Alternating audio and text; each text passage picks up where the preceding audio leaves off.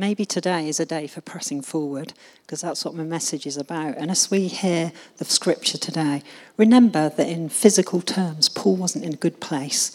He was in prison, but he was still pressing through. So whatever situation you're facing today, this message is for you. Just keep on pressing through. Caleb, my son, was wondering why this rope was left on the side all week. He's going to find out today. And don't worry, I haven't put anything in the talk about you guys. I haven't used you in any of my examples. I don't know whether you'll be pleased or disappointed, but there we go. This morning, we're continuing our exploration of Paul's letters to the Philippians, and we've reached chapter 3, verse 12. Before we read our passage today, let's remind ourselves about who Paul was and what he had achieved. This will help us put the passage into some perspective.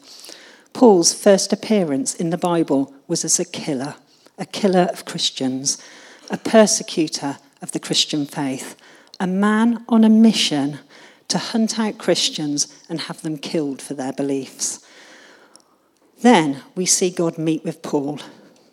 Paul had a clear encounter with the true and living God, and this dramatically transformed his life and changed his mission and his priorities. Paul, in our passage today, describes the moment as Jesus Christ taking hold of him. At this moment, Paul's mission changed from persecuting Christians to serving them. Paul got busy spreading the gospel, planting churches. He worked at transforming himself continually into the likeness of Christ. Paul's priorities had changed dramatically after this encounter. We see Paul go on to accomplish an amazing amount in 20 years. He planted churches, he wrote many letters, sharing his faith and encouraging people to stand firm in their faith. These letters form a huge part of our New Testament, and they have shaped many cultures, including the one we live in today. Paul's focused life made him a world changer. He discovered the key to prioritized life. I wonder this morning, what are your priorities? Take a moment and consider your top 5 priorities. Our priorities change through life.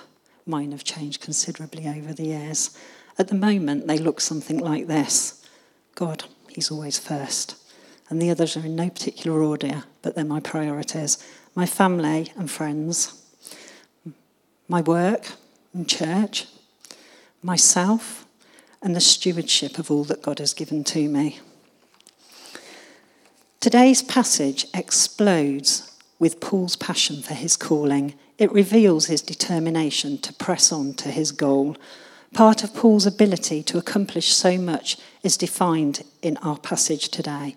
He shares the key that drives him forward with such passion and determination. Let's read that passage. It's Philippians 3:12 to verse 4:1.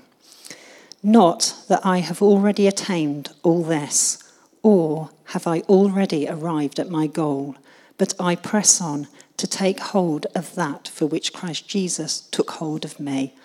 Brothers and sisters, I do not consider myself yet to have taken hold of it, but one thing I do, forgetting what is behind and straining towards what is ahead, I press on towards the goal to win the prize for which God has called me heavenwards in Christ Jesus. All of us then who are mature should take such a view of things. And if on some point you think differently, that too God will make clear to you. Only live up to what we have already attained. Join together in following my examples, brothers and sisters, and just as you have us as a model, keep your eyes on those who live as we do. For, as I have often told you before, and now tell you again, even with tears, many live as enemies of the cross of Christ. Their destiny is destruction. Their God is their stomach, and their glory is in their shame. Their mind is set on earthly things. But our citizenship is in heaven, and we eagerly wait a Saviour from there, the Lord Jesus Christ, who, by the power that enables him to bring everything under his control, will transform our lowly bodies so that they will be like his glorious body. Therefore, my brothers and sisters, you whom I love and long for, my joy and my crown, stand firm in the Lord in this way, dear friends. Amidst those incredibly powerful and encouraging words, we find Paul's key, the driving force that enabled Paul to determine his priorities. It lies in the words, "But one thing I do." All our priorities begin with a "but one thing I do," a defining one thing, our central priority. And this one thing helps us to set our priorities in life. We need a one thing to define our goals. The book of Acts and Paul's epistles reveal that he lived a real life in real circumstances with real options to choose from. Like everyone else, he had to decide what to do and what not to do. Obviously, he made wise choices. He pursued the matters that matter. When conflict arose, Paul had the ability to choose well. Paul knew the one thing that gave definition to his life, and all his priorities grew out of that central focus, that one thing. Priorities help us to say yes and no to things that matter and things that don't matter. Far more, having a consuming priority redefines how we say yes and how we live to make that yes a reality. Paul is writing these words from a prison cell. He's already accomplished much. Yet, from his prison cell, he's still driving forward, pressing on through his hardship to reach his goal. Paul pens the words, "I press on to take hold of that which Christ Jesus took hold of me." He presses through because he remembers the day God took hold of him, and that moment redefined his life and his priorities. He knows God took hold of him for a purpose, and that purpose has become his life goal. It was this one thing, this consuming priority, that enabled Paul to accomplish amazing amounts in just 2 decades of ministry. Do you remember when Christ Jesus took hold of you? When God grabbed your heart and the scales fell from your eyes? Since God has taken hold of us, what might be some of God's purposes in taking hold of you? Paul shares the key, his one thing. The one thing he does, forgetting what is behind, he strains towards what is ahead, pressing on towards the goal. Paul says, forgetting what is past. To be able to press forwards, we need to focus ahead on the goal. This means forgetting what's past. Here's 3 things we can think about forgetting. 3 things that might be restraining us from moving forward. The first one is we should forget our past wrongs and failures. Paul was a killer. He had to choose not to look back. Paul's memory of wrongdoing, of his persecution of the church, could have paralysed him with guilt and fear. But he forgets the past. He refuses to look back. He has abandoned the unworthy goals of the past and is in pursuit of new goals. His life is refocused. He's focusing on becoming more like Jesus. Paul's moving forward, not looking back, forgetting the things of the past and keeping his focus on the things that are ahead. Don't let your past mistakes and wrongs hinder or stop your race.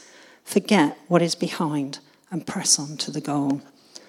Another thing, the second thing I've got is we should forget our past success. Paul had achieved so much. He could have rightfully told himself, I've done more than most men will ever dream of doing. I've done more than most men that I actually know. We should rejoice over all God has done in our lives, but like Paul, we must focus on what is ahead and the things not yet done. Thinking of past victories will encourage and remind us of God's faithfulness, But eventually, we'll need to leave the past behind and turn our eyes to the present and the future, because you can't go forward while you're looking back. Yesterday's victories are for yesterday. Yesterday's good reports are for yesterday.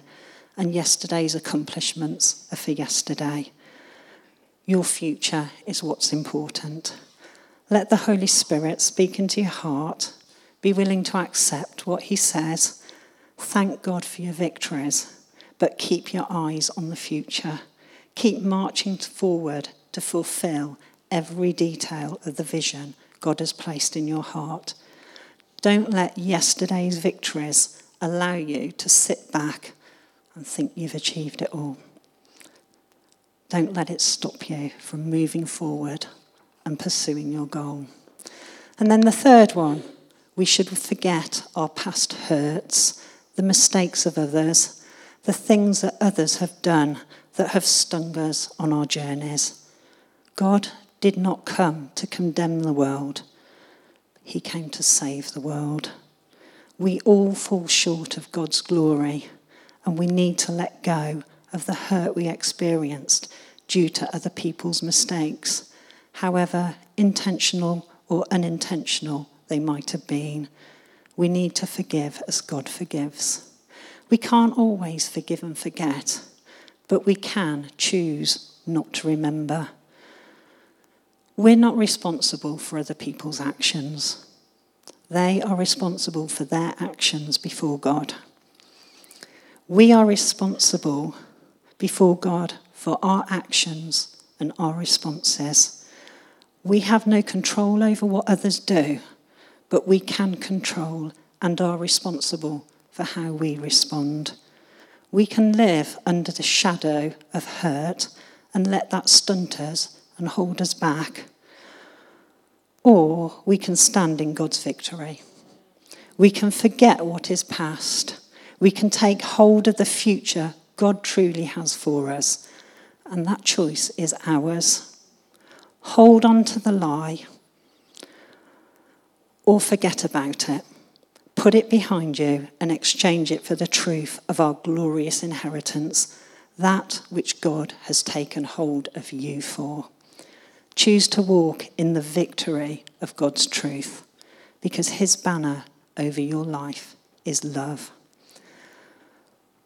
Paul had figured out what he stood for. He'd identified his purpose and was pursuing it with passion. He was not going to let the circumstance of the past stop him from moving forward. He's pressing towards his goal.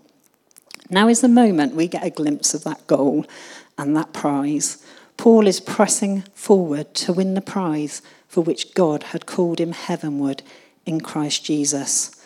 Let's have a look at what Paul might have seen when thinking about that call heavenward. Years ago, I saw Francis Chan use an excellent illustration. He pulled out a long rope.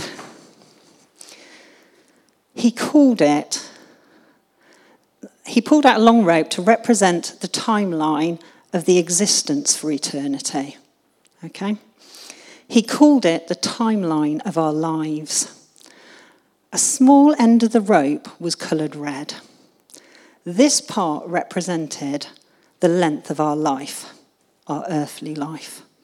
The rest of the rope was white, and this part, all this here. I told Philly how to rescue me if I got tangled up. This part here represented our existence for eternity. The rope stretched across the whole stage, and there was seemingly never end to the coil that was at the far end of the stage. Chan made an excellent point that so many are living just for this little red part. Pleasure and comfort consume our lives in the here and now. Then he went on to say how ridiculous it was that we put so much focus on this part of our life, this teeny little bit here. We worry so much about this one part of our lives. Chan then said, the choices we make in this tiny little part here will affect all eternity, all that length there. And we only get one chance.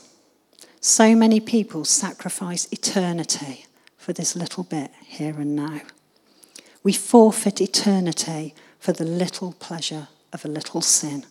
The smallest part of our existence consumes us, and we fail to see the perspective of eternity. At the end of this short life, we will all stand before God in judgment, and all that will matter is whether or not we have followed Jesus. Paul had really grasped hold of this eternal perspective. This understanding of his heavenward call was the driving force in his one thing. Paul's goal that determined his priority was getting to know the Lord and living well as he could on earth before entering God's presence and seeing him face to face. Paul's prize, eternity with the Master. The prize would only be attained by Paul reaching the goal at the end of his race and not before, so he had to press on.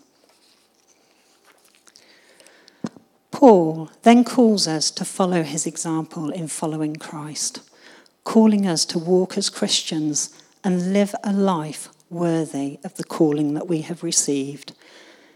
He says, live up to what you have already attained. Follow my example. Live as citizens of heaven, reaching towards a heavenly goal, not allowing yourselves to be distracted by worldly or ungodly influences. Paul understood the power of influence, and Paul's words are striking. I have told you before, and I warn you again with tears in my eyes. He speaks with grief as he refers to those who are enemies of the cross and those who set their eyes on the earthly things. Paul wants us to understand that we have a dual citizenship. We live on earth, but heaven is our true home. Far more important than our time on earth is our heavenly citizenship and destiny. We have a responsibility to live as foreigners and pilgrims while we are here, holding on to a bright promise that awaits us all as citizens of heaven. We will be transformed by Christ's power into Christ's likeness. Since this is our glorious future, it should have some profound implication for the present. We are on a journey to our eternal homeland.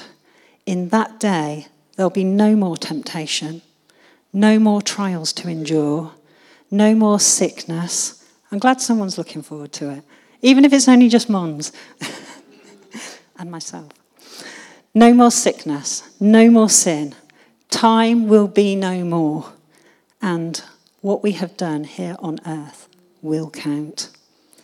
Think about your priorities and what influences your life. What do we choose to watch on TV? What do we click onto on our news feeds? What social media platforms are we listening to and learning from? Are they drawing us towards our heavenly goal, or are they keeping us focused on the temporary things and the past we should let go of? Social media is full of influencers. They recognise the power people have to influence others, and they harness the power to actively influence others. What influences are you allowing to shape you? Are they helping you towards your heavenly calling?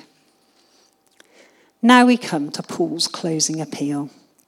It's an appeal for steadfastness and unity.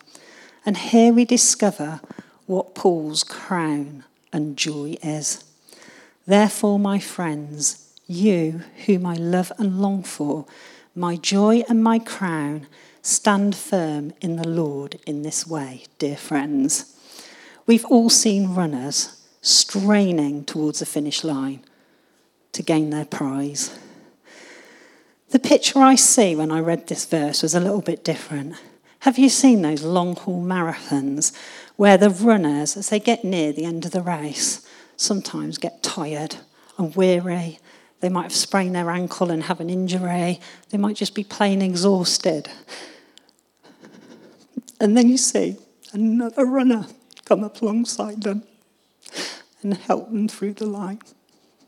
That's what I saw when I read this passage.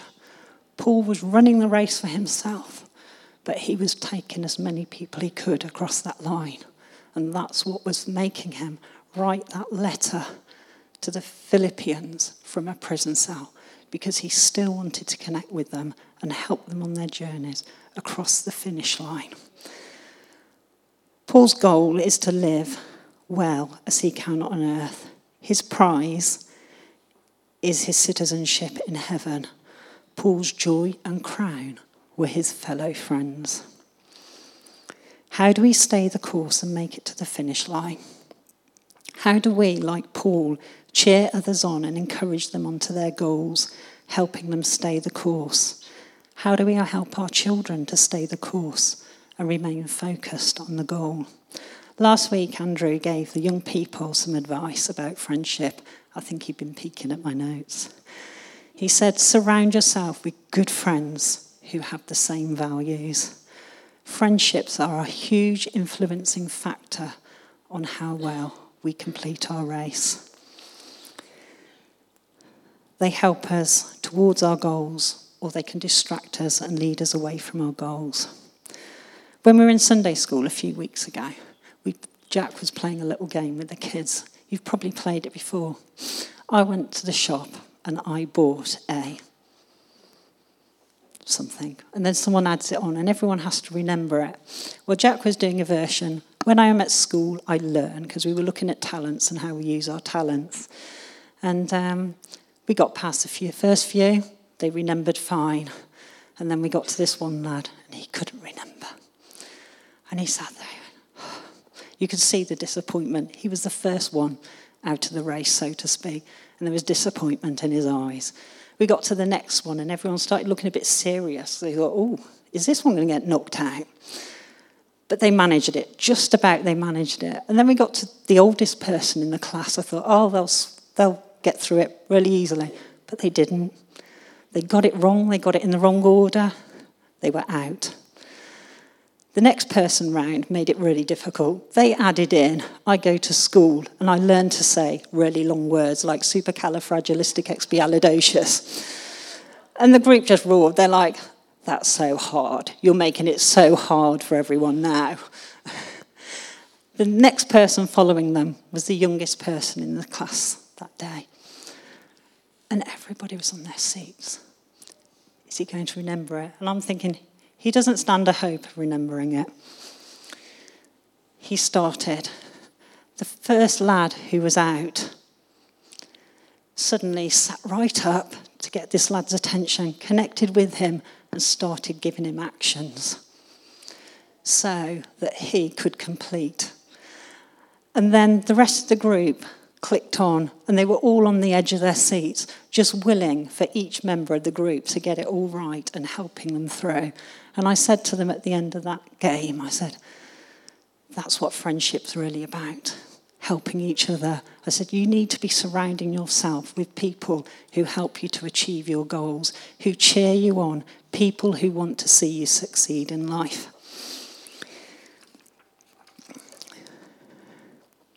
And that's what we need to do as well. We need to be surrounding ourselves with others who share our values and want to see us succeed. Those who do all they can to help us cross that line.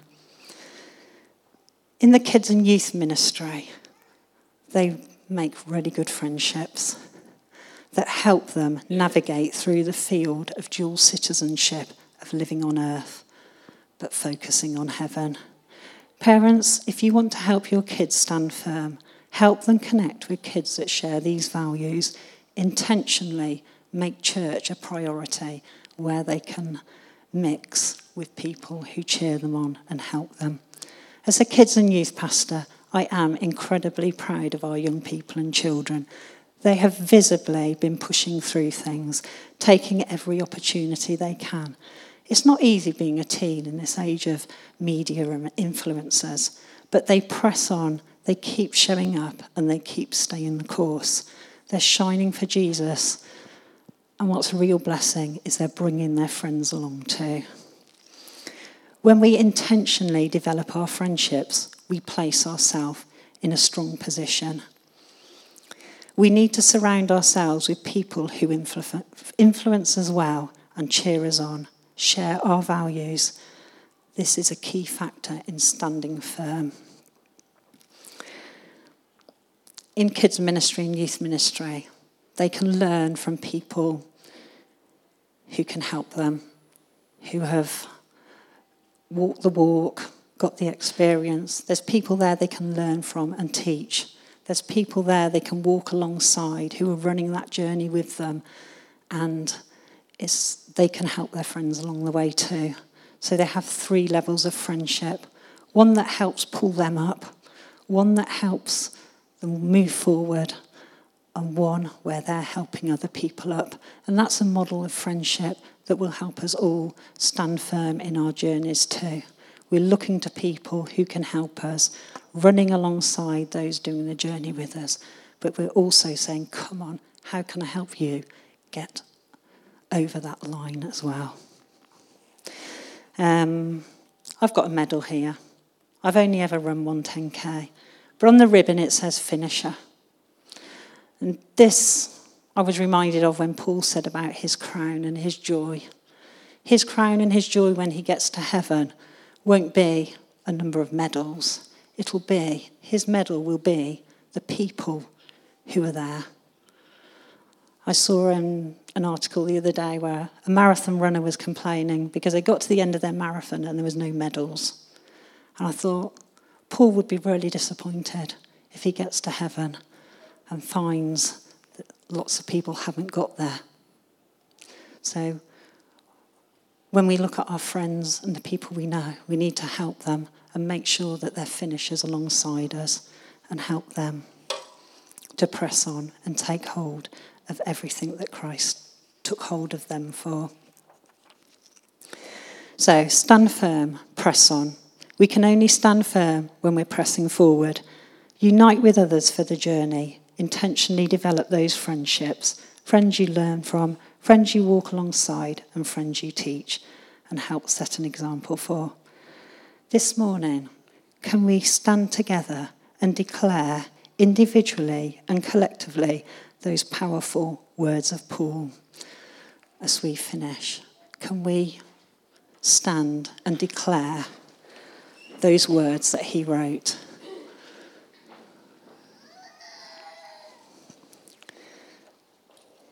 I press on to take hold of that for which Christ Jesus took hold of me. Brothers and sisters, I do not consider myself yet to have taken hold of it, but one thing I do, forgetting what is behind and straining towards what is ahead, I press on towards the goal, to win the prize for which Christ has called me heavenward in Christ Jesus. Amen.